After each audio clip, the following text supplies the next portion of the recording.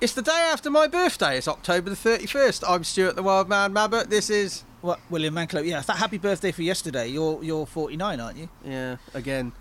And we're marking World Thrift Day. What's World Thrift Day, William? Yeah, so like Stuart said, this is the 31st of October. World Thrift Day was established to inform people all around the world about the idea of saving their money in a bank rather than keeping it at home. The common aim behind celebrating the day is to promote the importance of savings.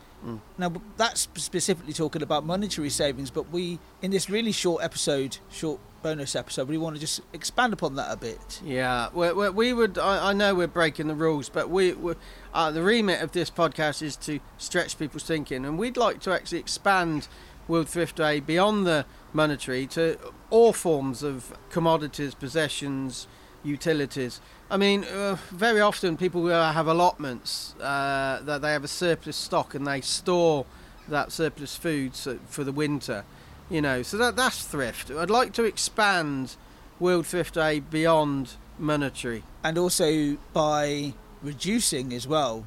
So thrift is also about only purchasing, especially with food, what you actually really need rather than what you've always bought. Do you really need to have that full trolley when you come out of the supermarket?